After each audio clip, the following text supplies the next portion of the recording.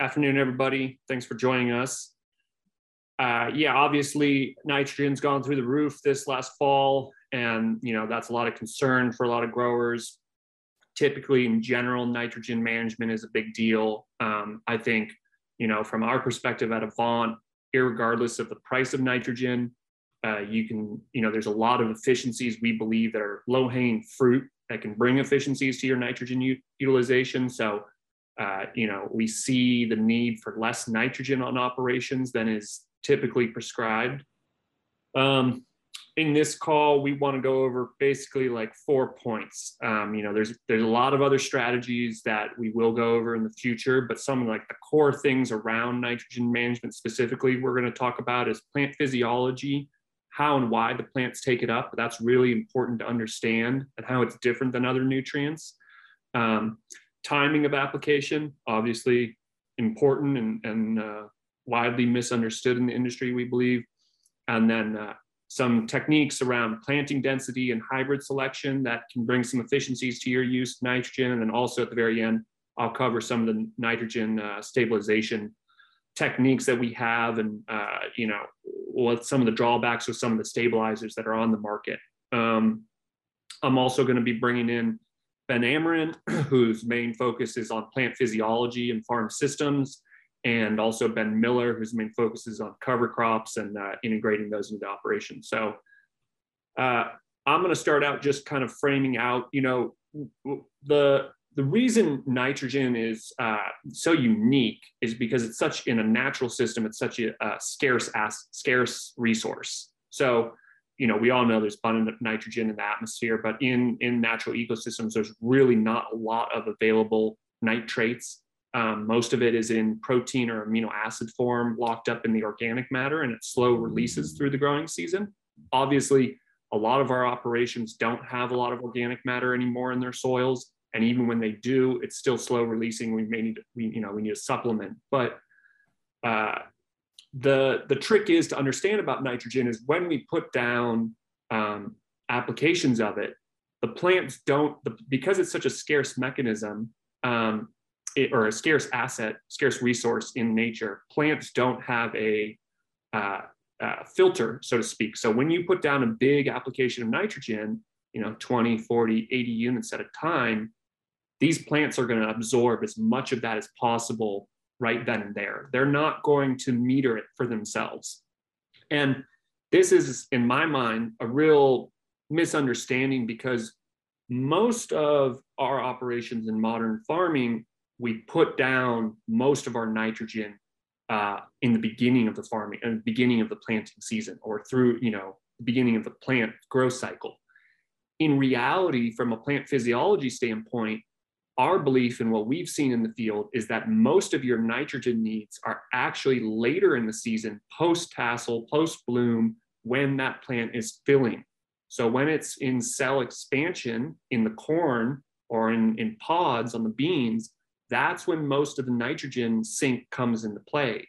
And so that's obviously going to tie in with timing. That's going to tie in with some of the nitrogen stabilization. But I just want to bring Ben Ameren in here and have him offer some of his thoughts on that. And yeah, Ben, what do you think about all that?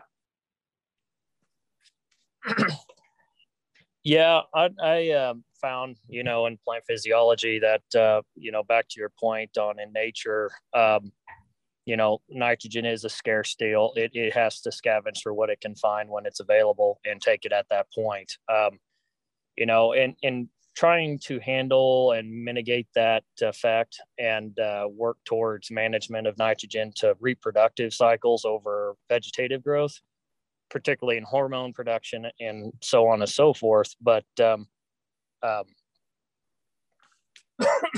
excuse me. When it comes to managing all that, timing is crucial, dealing with those kind of things, applications, efficiencies, secondary nutrients, trace nutrients, all those things we can use to make it more efficient and combat that from a physiology side as well. But I know Miller's, go ahead. Well, I was going to say, so, you and I, the three of us have talked about this, right? And we've we know that we need to handle, there's, what's practical, right, for the grower. So we kind of split it up into like, well, if you're dry land, this is the way we would think about it. And if you're irrigated, this is the way, and you can more, spoon feed the nitrogen on, this is the way we think about it.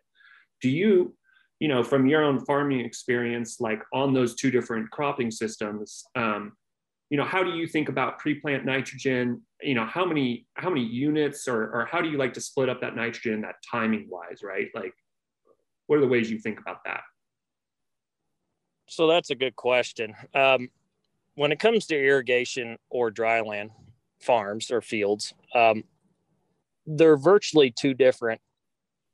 Okay, let's focus. Like water and nitrogen are the two things that trigger off massive growth in plants and create growth hormones.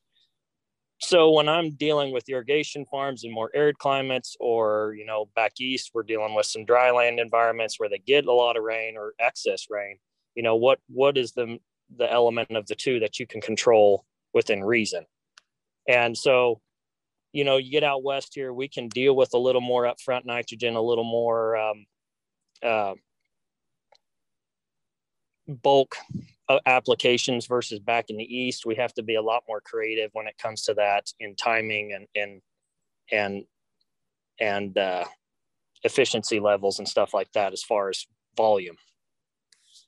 So you're basically saying that, and I agree with you that basically our two most vegetative elements in a growing process are nitrates and water.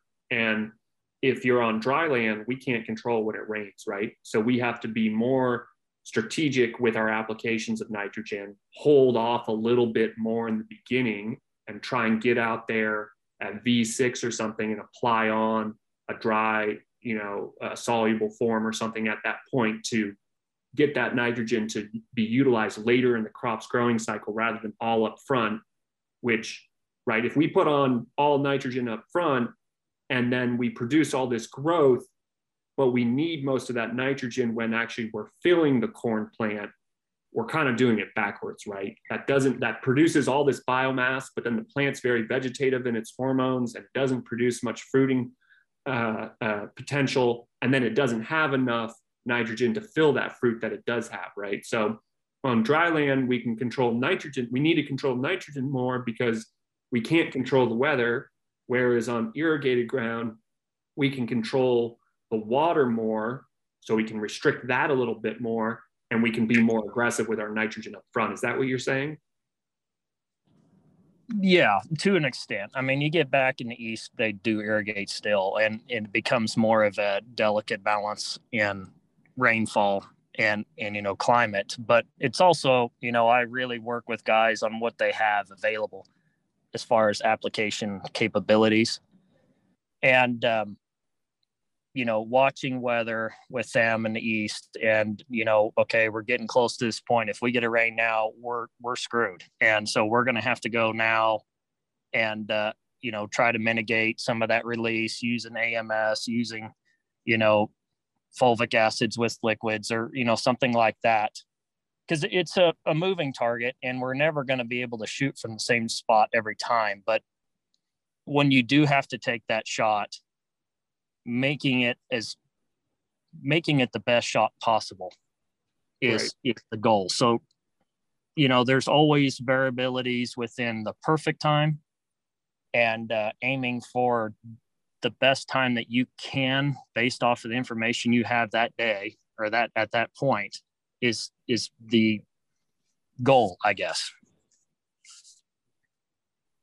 Yeah, totally. If you were, I think we have people on the call, right, that are probably looking for some pretty specific kind of like timing wise or nutrient. Like, how do you think about, in terms of, if you have a nitrogen budget of, let's say 150 units or something, or 100 units, whatever you're doing, how do you think about, timing wise on splitting that up? Do you do like a third pre-plant, a third mid-season, and if you're on irrigated, a third at the end? Or how do you think about that application, splitting that applications up?